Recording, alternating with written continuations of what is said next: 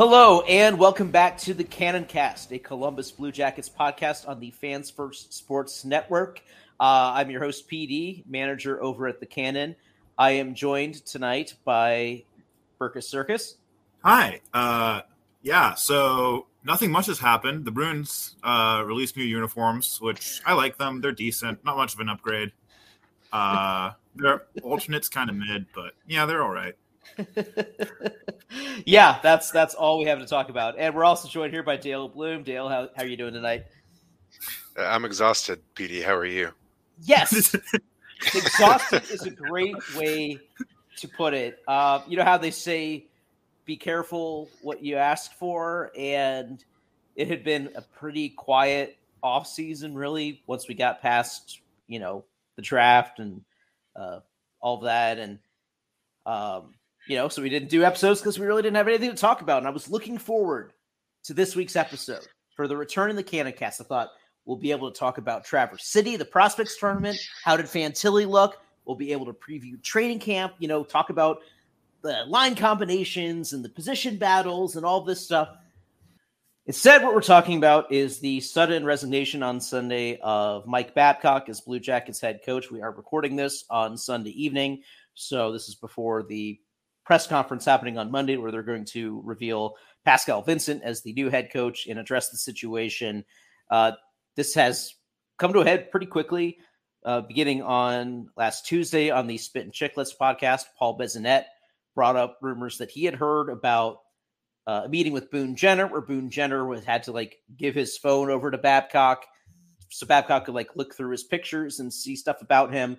Now, this was quickly denied by the team that released statements from Babcock, statements from Jenner saying no, this was just a get to know you conversation. In the course of the conversation, they just shared pictures with each other, that sort of thing. And Johnny Gaudreau, Zach Werenski, they confirmed that they had similar meetings. And I thought, this is going to be a nothing burger. Bissonnette heard this third hand, exaggerated it, whatever. And I generally don't trust Bissonnette as a, high-level journalistic source or whatever. And the fact that he was threatening rape to anyone who disagreed with him is another reason to doubt him. But the Players Association launched an investigation, and this escalated on Thursday. Marty Walsh, the new head of the PA, came to Columbus. He was joined by Ron Hainsey, who works for the PA now, former Blue Jacket, who played for Babcock in Toronto. They interviewed all the players in person. They met with the NHL on Friday to give their results, and we still don't have the full reporting of what happened. But over the weekend, the Jackets and Babcock came to an agreement about him stepping down, ultimately deciding that it was too much of a distraction at this point. It's something the team could not move forward from. This is yet another black eye for the franchise. Definitely saps some of the excitement that we had for the season.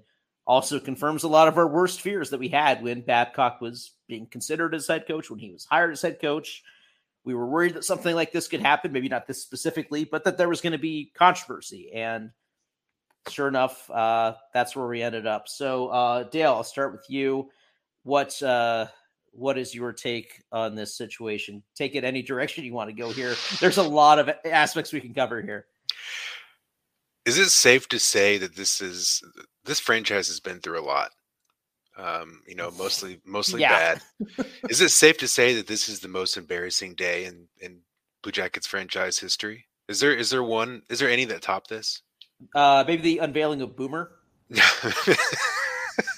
Okay. Unveiling of Boomer, Jeff Carter, and Gilbert Goulet are the only things even remotely in this ballpark. I don't think any of them top them. Yeah. What's frustrating more than anything is who out there thought this was a good idea outside of the offices at Nationwide Boulevard.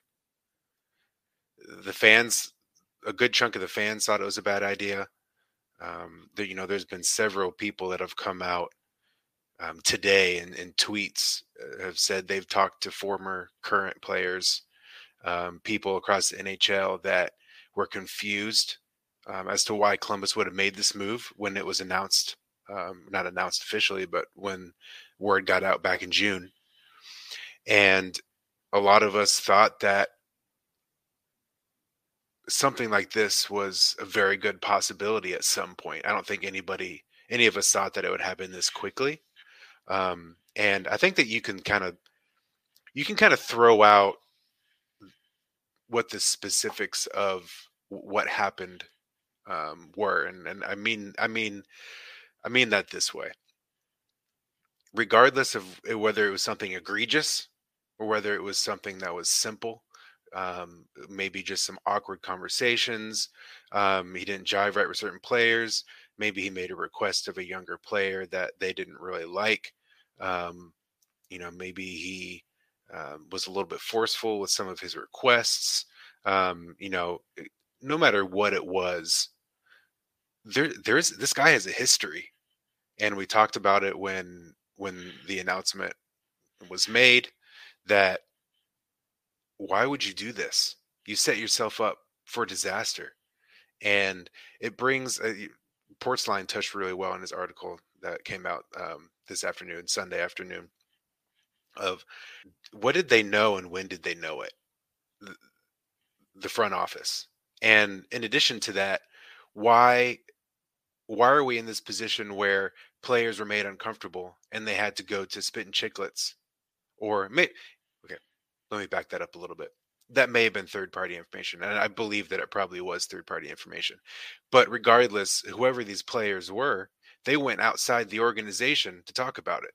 They didn't go to Boone. They didn't go to Zach. They didn't go to Gaudreau. They didn't go to Yarmo. They didn't go to any of the assistant coaches. And that in and of itself, I think, is a huge concern and a major problem. There's obviously an issue in this organization. And that doesn't even go to talk about the fact that immediately they came out and did a counterattack with their PR saying, no, this didn't happen. These allegations are false. They essentially had their captain go out on a limb and stick out his neck for the organization and for Babcock. This is an utter disaster. It's a stain on this front office. I don't understand how you could possibly. It sounds like they're going to. I don't understand how you keep Yarmo and maybe even JD in their current positions going forward. Yeah. So, Burkus, I want to ask you about one of the points there that Dale brought up, and it's about Boone Jenner. That he had a statement that came out right away, right with Babcock's statement. So the fact that he seemed to be defending Babcock there, the fact that, like Dale said, any players that had an issue with Babcock apparently didn't take it to Boone. Not only the captain, but he is also the union rep still, as far as I know. Is this a problem for Boone Jenner as captain going forward? Do you think there's an issue in the locker room? Despite there have been reports that the team says, no, we're still all together. But do you think that's an area of concern?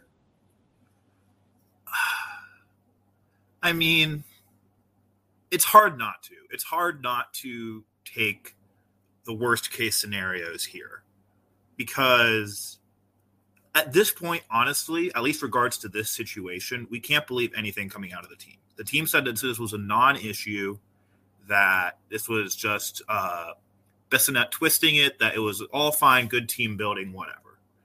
That was evidently not the case. The NHLPA came out and said, let me see if I can find the thing. I have my Twitter open so I can kind of cross-reference stuff. Our players deserve to be treated with respect in the workplace. Unfortunately, that was not the case in Columbus, and the club's decision to move forward with a new coach is the appropriate course of action. Like, that coming from the NHLPA, like the NHLPA is more of a nothing burger organization than the NHL is in terms of like actually taking action to protect its players and organization and players and organizations and whatnot. So this is like how strongly the NHL and NHLPA have reacted to this is what kind of stands out to me. And part of that is that people just in general don't like Mike Babcock. I think that's part of it. I think part of it is that this is Bissonnette probably has a large, aside from like maybe Chris Johnson and Elliot Friedman, Bissonnette probably has like the third largest audience out of any like major NHL talking people. So like the fact that, this is kind of a work-on way of getting to it, but like even if the front office says everything's fine, and like if Boone says everything is fine, if any of the players say everything is fine, we can't assume that. We can't assume that to be true. I want it to be true. I hope that this team can move forward. I hope that this team can have success. They just dominated the prospects tournament, except for when they rested all their good players. But, I mean, I can't see Boone Jenner has failed as captain in this situation, like horrifically. Yeah, sure. Either he just was not in tune at all with what, like, I don't know the specifics, but like at least a sizable number for the PIA to take this action. He was not in tune at all with that when he released a statement, or he chose to ignore that when he made a statement. It doesn't really matter which, because they're both inexcusable failures, in my opinion. This is inexcusable failures from the top down, from JD, for Yarmo, for Babcock especially, but I honestly don't even know how much of a failure it is for him, because like this is what we all expected, and this is a failure for Boone. Okay, I just want to say real quick, it's pretty obvious that the front office, Yarmo, JD, didn't take seriously watching Babcock closely. You can say that he was trying to move on from his past mistakes. You could say he's a changed person. You can even go as far as to say he deserves a second chance, whatever their excuse was for hiring him. Was he put into situations where it was just him and players one-on-one? And if so, why was that allowed to happen with his history? You couldn't have said, I want at least McCarthy or Vincent in the room at all times with Babcock and another player, or at least another player, right? Sure. A leadership player, one of the veterans with a younger player at all times with Babcock. Yeah. It's unbelievable to me that it got to the point where something potentially happened a month or more ago, and then, nothing was ever said. Nothing ever came out until, later on. And then all of a sudden we're without a head coach. It's a disaster from beginning to end. Yeah. And so I do want to address that. I'm glad you brought it up. The whole aspect of Babcock's history, his reputation, and his second chance going forward. I know there's a lot of people out there who were appalled by the idea that he was being considered again for an NHL job. And I understand. I understand why people felt that he didn't deserve another shot. I understand people that are just opposed to retreads in general. Like, that's totally fair. That's something the league is obsessed with. And I get why, based on his history, Babcock does not deserve the benefit of the doubt. Like, with this, there's something about the initial report that seemed fishy to me, but people are saying, like, but it's Babcock. So, like, anything about Babcock could be true. But I was willing to give him a second chance. And for one, it was just because, well, yeah, it's my team. I'm a homer, and I really needed this to work out. I needed this team to be better. And we all did. The franchise did. Yeah, and he's a guy that, like, say what you will, but he does have a pretty good record as a head coach. And he was saying some things that got me excited as, like, oh, yeah, he actually understands, like, how we can play defense better and have a structure and all that. But I agree strongly in general in people getting second chances, but I don't think anyone is entitled to that. I think there need to be a few things that need to happen. And I do think that they were meant in this case. So, for example, one, you do need to spend some time away, whether it's, you committed a crime and you did your time in prison, or if, you got fired from a job, you need to spend, not like, so for like Joel Quenneville, like if he's looking for another job, he needs to spend a little more time away from the NHL. But Babcock spent like 4 years away from the NHL. So that was plenty of time for him to reflect and learn and all that. Number two, contrition for what you did. Acknowledge what you did wrong. Now, for some people, what Babcock is saying about the past was not conciliatory enough, was not having enough responsibility for that. But there was at least an acknowledgement from him that some things had gone wrong and there are things that he could have done better. And then the step 3 is, what are the steps are you doing to make it right? And so I appreciated that he was giving at least a lip service to how things needed to be different, and that communication with players needed to be improved. The fact that he had spent a year helping out at the University of Vermont and a year head coach in the University of Saskatchewan. So he was working with young players and learning about working with players of that generation and how to communicate with them and what sorts of forms of communication work with them. So I was starting to get optimistic that he understood what he needed to do differently, that he had a new plan for doing things differently here in Columbus. And for when I thought it was just like, oh, he's trying to get to know the players, wants to see a picture. He's used it in the past as like an icebreaker with his coaches and stuff. And I thought, well, that seems fine. He has to build a relationship with these players. It can't just be, we're here to talk about hockey. Like, you're spending so much time together at practice and the plane and all these. So you need to form a bond with your other coaches, your players, your teammates as people, as humans, understand what are their interests, what's their family situation, things like that. Like, that's all reasonable to build that rapport and trust and all of that. And I get that Babcock's an awkward guy. He comes across as kind of prickly. He's not as maybe warm and fuzzy as Larson was, for example. And so I thought, like, okay, well, he's a little awkward, and some players just maybe didn't get a great first impression from him. But, like, maybe is that something that we can work through? Like, it seemed a little harsh that, here it's his first meeting and it goes wrong and there's not a chance to make it right. But I think the way that things have unfolded, though, I realize, and this sort of goes to something that Elliot Friedman had wrote about on, I think, Wednesday, which was, the Jackets should have realized that any little misstep by Babcock was going to lead to a major controversy, because so many people have such strong negative feelings about Babcock. And that is ultimately what has happened this week, too, is this has become such a big story. It is distracting everything else going on with this team that, like, there's no way forward, because it's just going to suck all of the oxygen out of the room and be a massive distraction for the team going into the season. And we just can't have that. And we should have seen it coming, because, it's just the way he is. It's just his nature that something else is going to happen. I didn't think it was going to happen this soon. I thought it would be later into the season that he'd have a blow up or something, but yeah, this was, I guess, in hindsight, was inevitable.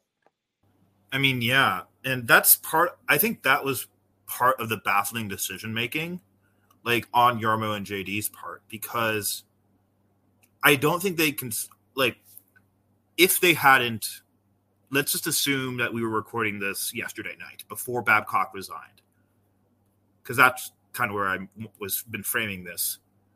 I don't think they considered, like, this outcome where Babcock does something relatively innocuous and social media still blows up about it because it's Mike Babcock.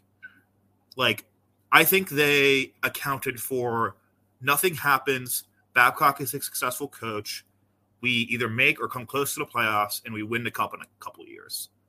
Like, I think they accounted for that. I think they accounted for, like, something terrible happens, like a Mitch Marner, Johan Franzen type situation where case closed, he needs to be fired, dunzo. And that's a relatively high risk, high reward proposition. And I could see Jarmo being willing to bet on that. I don't think they considered this outcome where he does something relatively minor, like asks to see someone's photos to get to know them, and someone's uncomfortable. And some of the younger players feel like it was a power move in a way. And then social media blows up on it. I don't think they considered that. I don't think they realized that everything that this organization and this coach did was going to be under a microscope. Because it's Columbus. Let's be honest. Mm-hmm. Like, most of the time, no one gives a shit about us. But this was going to make people give a shit about us. This was going to make people look at everything. And I don't think they were prepared for that, which is beyond concerning for me. And the other thing is, too, is that the reports are saying that Babcock did this with Jarmo and JD as part of the hiring process. And, like, they said, and he said, like, the reports are saying he's done this for the past 15 years. Like, So I'm imagining he says, this is something I do to get to know people. Like, how did that not raise some red flags of, hey, this is a weird social thing that this coach known for weird social things is going to do in the first week, and they were not prepared for it at all. I would just say there's a good chance that it wasn't the act of what he was doing.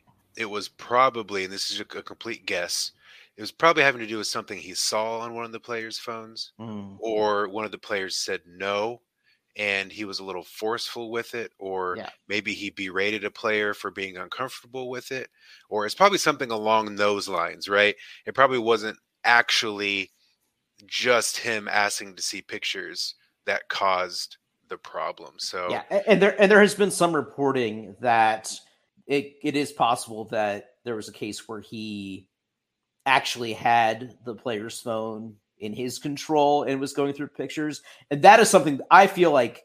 Well, the other stuff of like, hey, show me a picture, like I didn't think that was as big of a deal, but if he was actually like had their phone and was going through it, that I think is a violation that absolutely crosses the line.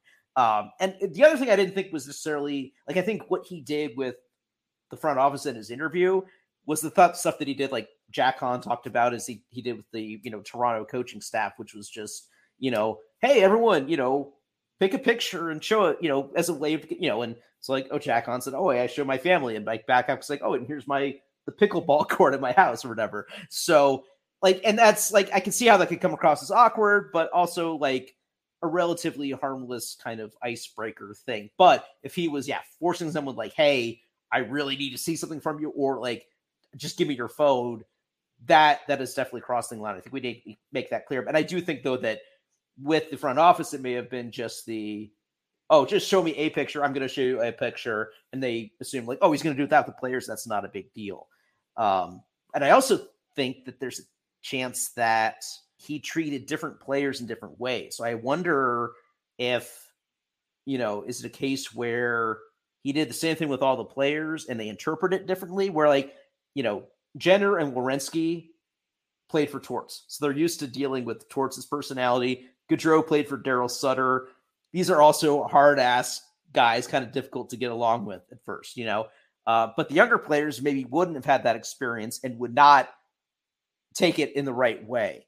But the other concern I have, and again, is something that I think would cross the line, is if Babcock was less intrusive with the veteran leadership on the team, but more forceful and more intrusive with the younger players and the borderline players on the roster. And that's a big problem for me, because I don't respect a coach who is going to treat players that differently based on, skill or seniority or anything like that. And especially with this roster being such a young roster, and with so much of the future of this franchise being dependent on the development of the young players, Fantilli, Johnson, Marchenko, Jiricek, etc. If he's crossing the line with those kind of guys, that is completely unacceptable, because that is super, super damaging potentially to the long-term future of the franchise, not just the short-term. If there's anything good that came out of this, it was the fact that it happened early before training camp even starts. You've minimized the impact. You can argue that one of the things I'm really worried about is with keeping Yarmo and JD around is players in the team and potential other players outside of the team, whether you're trying to woo somebody for free agency or through a trade or whatever, that they're going to look at JD and Yarmo and say, nope, look what they did. Look what happened with Babcock. Nope. But the fact that he had a minimized impact on the team as it stands right now, that's good. The other thing, too, that I thought about was, there's a good chance that whatever Babcock did wasn't bad enough to fire him with cause. And we all know that this organization would not fire Babcock if they had to pay out that money to him. Unfortunately, yeah. So there's a silver lining that Babcock, you can say what you want about the guy, but he did resign instead of putting his foot down and saying, no, I didn't do anything wrong. I'm staying on this. You can't fire me. So, that could have been even more disastrous. So, we move on.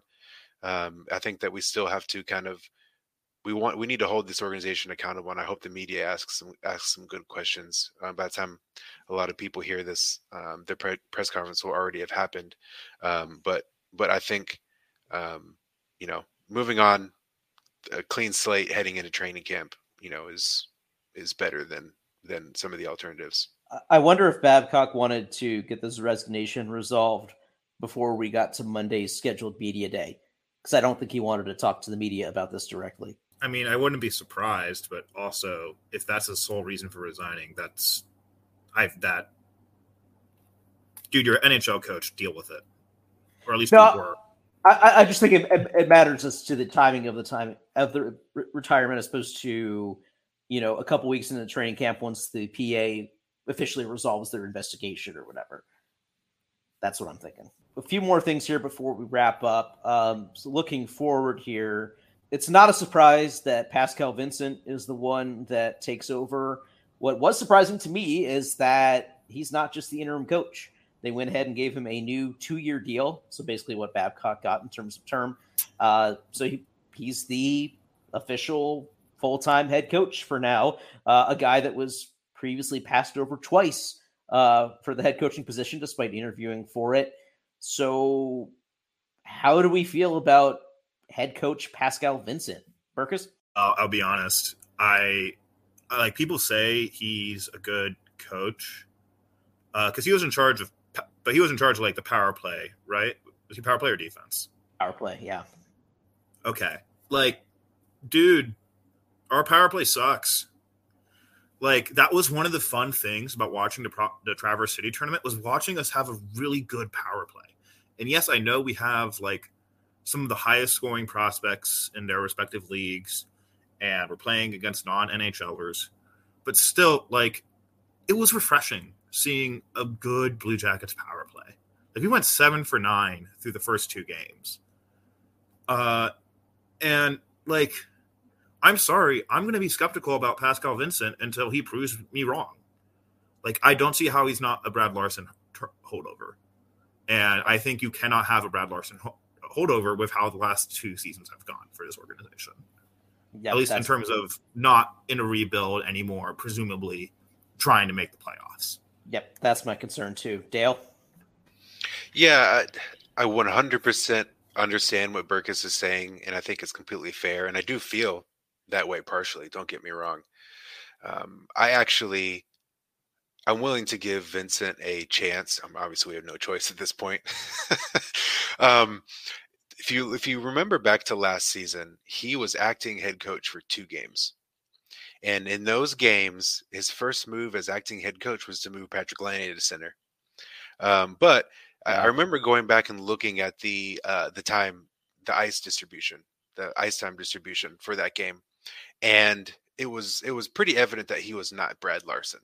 Because I remember the first line had first line minutes, second line had second line minutes, fourth line had fourth line minutes.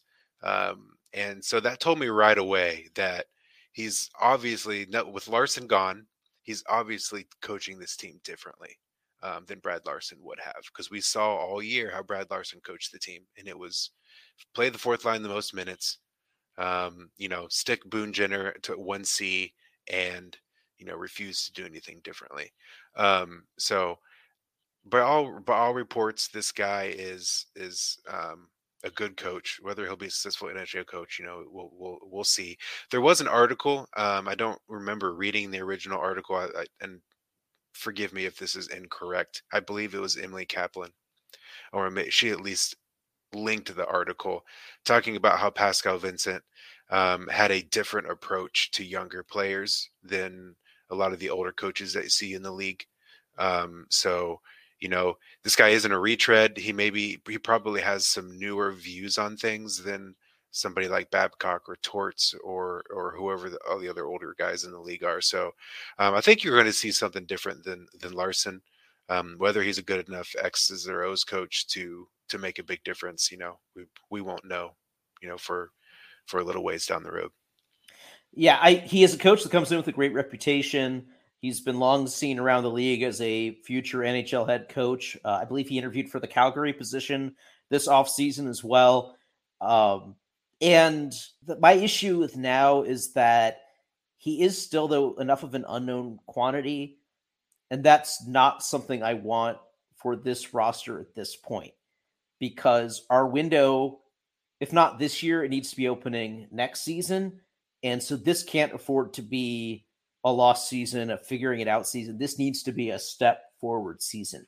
The time that I would have wanted to hire Pascal Vincent was 2 years ago when he was interviewed the first time. And I forget when it was. It may have been last season when he took over temporarily. There was some quote from Yarmo, I think, that was to the effect of, if Vincent had been able to interview in person in 2021, that he probably would have gotten the job. But because his interviews were over Zoom only because of the, border restrictions and such, they went with Larson because he was, more of the known entity.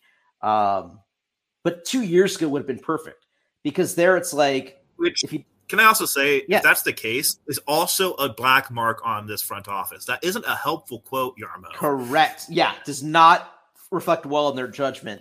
You trust your gut, but if you'd been hired 2 years ago and wasn't right, or wasn't the right time for him to be NHL head coach, then fine. He's a placeholder while the roster is being rebuilt.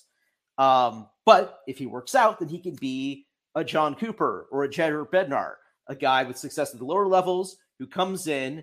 There's some growing pains, but he grows with the team into a very good coach for a very good roster. But yeah, he is more accomplished than Brad Larson. He did well in the AHL with Manitoba. He was also a successful coach in the Q. So yeah, he's got that experience working with the younger players. I think he's a good developmental coach. I certainly hope that he can be better than Brad Larson. But I just feel like we went through this 2 years ago.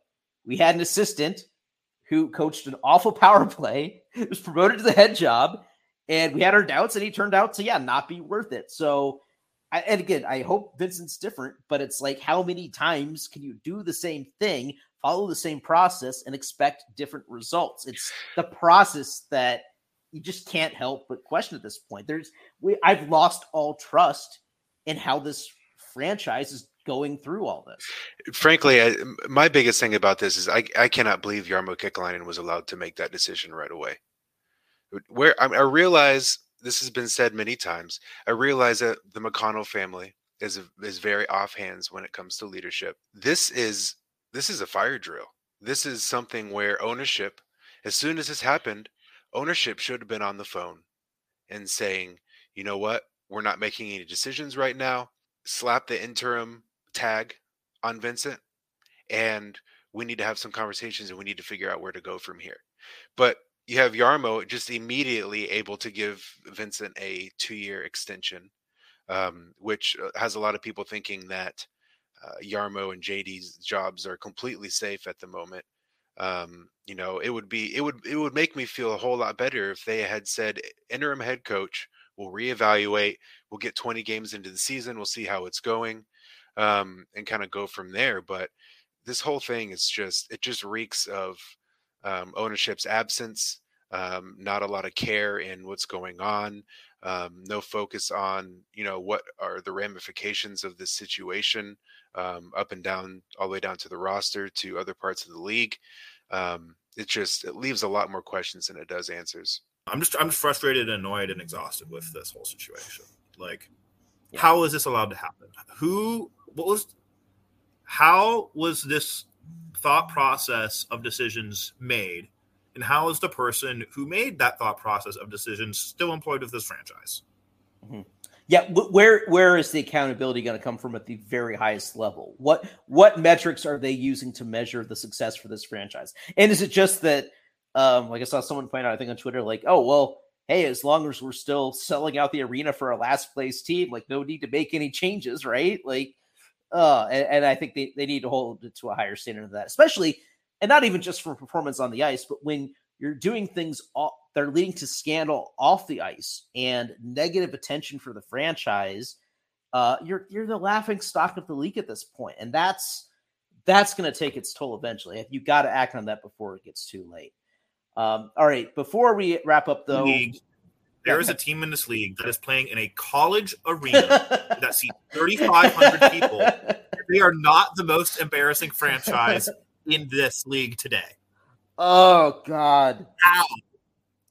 Oh, that is brutal. Yeah, you are not wrong. How? Oh, all right. Well, let's end with a quick little palate cleanser here. As I said, I wanted to talk about hockey today. The Traverse City Prospects Tournament happened this weekend. The Jackets went up there with a stacked lineup full of first-round picks, including Adam Fantilli. Burkus, I know you watched most of the games. First, who was the most outstanding player for the Jackets? And was it anyone besides Fantilli, or was it just Fantilli? If you're asking for most outstanding, it's Fantilli. Sure. His first goal was an absolute against Detroit was a beauty. Even though we only got 7 minutes of it, seeing him and Matthew Nyes go back and forth in a Toronto game was so fun. He looked like a man among boys. And also reports are coming out from the camp that he took on a leadership role there, which is a very good sign. Mm-hmm. But I was also impressed by James Malatesta. I'm, to be honest, not super in tune with our prospects outside of Fantilli, Juracek, and Johnson, if you want to still consider him a prospect. Those type of guys, super high-end guys. But Malatesta looked really good. And Jordan Dumas, who kind of got onto my radar late last season, also looked really good. It was it's a good. I mean, I guess it kind of makes sense that those are our very high-end prospects, and then when we sat them for the last game, it was noticeably different. But it was very noticeably different between the second game and the third game when those four and Juracek sat out. I was very impressed by all of the big four, if you will. Dale, is there anything that stood out to you in the games that you watched? Yeah, I watched the first two games, and really what stood out to me was obviously Fantilli. That's the obvious answer. Dumais really stood out to me. I tried to watch him a lot because trying to understand kind of why some people don't see a good player in him, or at least a potential good player in the NHL. And this isn't a fair comparison because there's no way to say that he's going to be, an elite player in the NHL by any means. But a comparison that came to mind is Johnny Gaudreau when watching Dumais, because number one, he's not flashy. He doesn't beat people with his feet. He's not a speedster. He's just a guy that's in the right place all the time. And it's his positioning, it's his vision, and it's his hockey sense that get him to score points. He had 8 points in the first two games, more than anybody else. I'd say averaging 4 points a game is pretty good. But he's a guy to look out for. It's a travesty that he has to go back to the queue. But he may set records there. I mean, he's that good. So, we'll see what it brings. But other guys too. I mean, the whole team, Sfozo looked good, even though he didn't put up a lot of points. Juracek was impressive. That one goal, the Fantilli pass to Juracek, and he just dangles between two guys and scores a goal. It's like that one clip from a couple years back of Zdeno Chara coming in and geeking about people. It was like that, okay, I knew this guy was good and had a good shot. I did not expect that out of him. Yes. Hunter McCown, he's a guy who looked decent. I think he had a goal. Luca Del Belluz was a guy that was a little disappointing for me. He didn't stand out. I was kind of hoping that he would stand out a little bit. Part of the reason he probably didn't get as much ice time with kind of the way that the lines were shaking out there, and we'll see him a lot in Cleveland. So it could have just been, the front office wanting to get a good look at some of these guys that aren't going to be playing close. But overall, it was a fun tournament. We were, Burkus and I were going back and forth on Saturday. That game was just so much fun to watch. There were 2 fights, just so many goals. It was a blast. It was a nice primer for the season. Yeah, the other player I'll mention from what little bit I saw, and I know that he didn't do much on the scoreboard until Sunday's game, But Dmitry Voronkov, I feel like he will need some time in Cleveland to acclimate to the North American game. But holy cow, that is a big dude. That is NHL size. That is going to be really nice. If he shows up to the roster in, late November, early December, I think he could be a real impact player there in the bottom six. Just that size, like that's going to make an impact at the NHL for sure.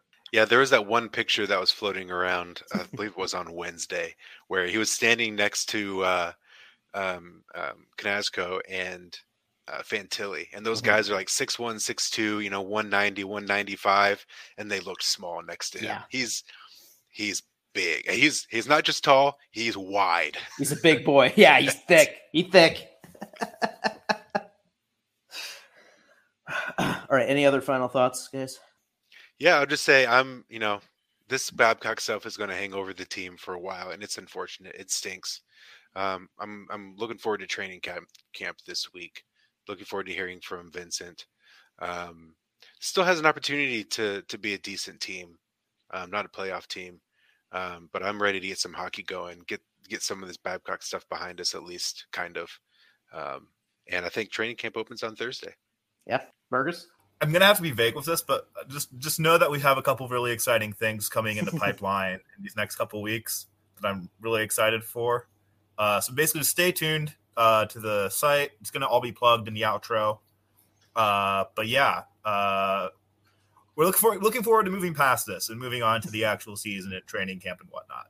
That's right. Yeah, we'll have obviously full training camp coverage as it goes along, coverage of all the preseason games.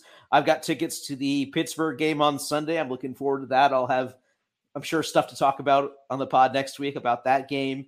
So yeah, go to Jackets Cannon for all of our written content and to talk about the team with fellow Jackets fans. If you're not already signed up, go ahead and sign up today for that. You can sign up for free to comment. Also launching on Monday, forhockeyfans.com. This is the new homepage for our parent network. We're formally launching on Monday. We've got sites representing all of the teams in the league, plus the Ice Garden for women's hockey. Lots of great coverage, lots of great people that I'm sure, sites and writers that you're familiar with from across our old network. So we're very happy for this new venture to be launched, and there's going to be lots of things coming down the pike this season, lots of collaborations and things like that. And we are really looking forward to being part of that. So be sure to check out forhockeyfans.com as well. They're going to have some content up there on Monday from all across the league. So thanks everyone for listening. Welcome back to the pod.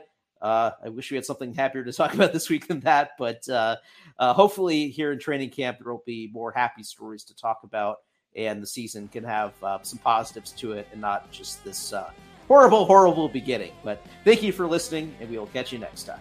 For more content from the Cannon, check out jacketscannon.com or follow us on Twitter at CBJCannon.